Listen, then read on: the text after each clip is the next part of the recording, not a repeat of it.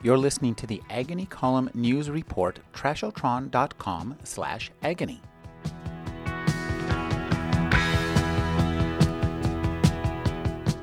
Philip Meyer's novel, The Son, follows 6 generations of the McCullough family living in Texas. Great-granddaughter Jeannie McCullough's success in the oil industry saves their fortune, but at the cost of her relationship with her family. Oil was low, cheaper than water, they said, and the bids she got for her leases were a fraction of what they should have been. She knew it was the last chance to make things right with her family, but to sell at such a bottom, the thought made her physically ill. Then the Arabs hit New York. She began hiring drillers. Her children had their own lives. They did not need her, or so she told herself, and oil began to climb. To see a well come in where there had just been desert, to see flow after a good frack job from a hole everyone else had given up on, that was what she lived for. Something out of nothing.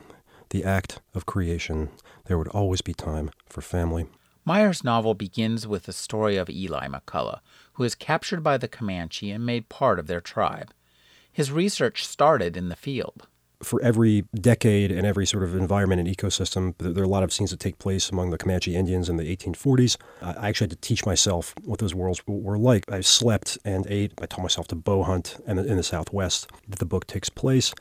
I became very intimate with the land.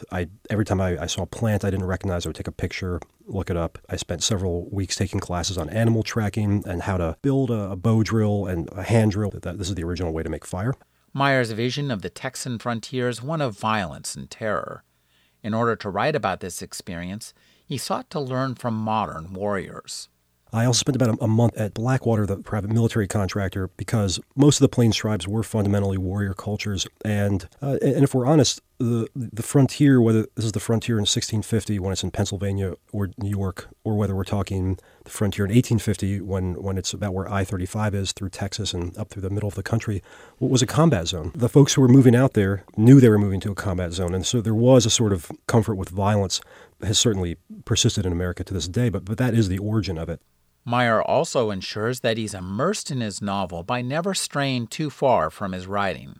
What any novel is a sort of accretion of detail, and I try to remain very close to the work, just even temporally. If I'm writing a novel, I make a very strong effort to never be away from it for more than 12 hours. So I don't let any 12-hour period pass in which I'm not sitting there and maybe writing for at least 1 hour. And what this does is it turns your subconscious onto the work, and it sort of convinces some part of your mind that the most important thing to be dealing with now is this novel you're writing. Meyer may immerse himself in his work, but he does not base his characters on himself.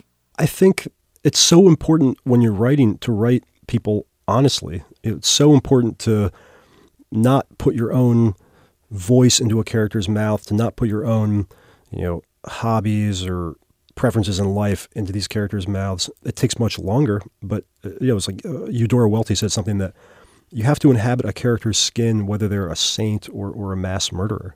And that is what you have to do. So you have to really expunge yourself completely from these people. In Philip Meyer's The Son, readers will find a vision of Texas bigger and more violent than the state itself. Yet you'll also find a vision of history as engaging and intimate as the next hand you hold after closing the book. With time to read, I'm Rick Kleffel. Find out more at agonycolumn.com.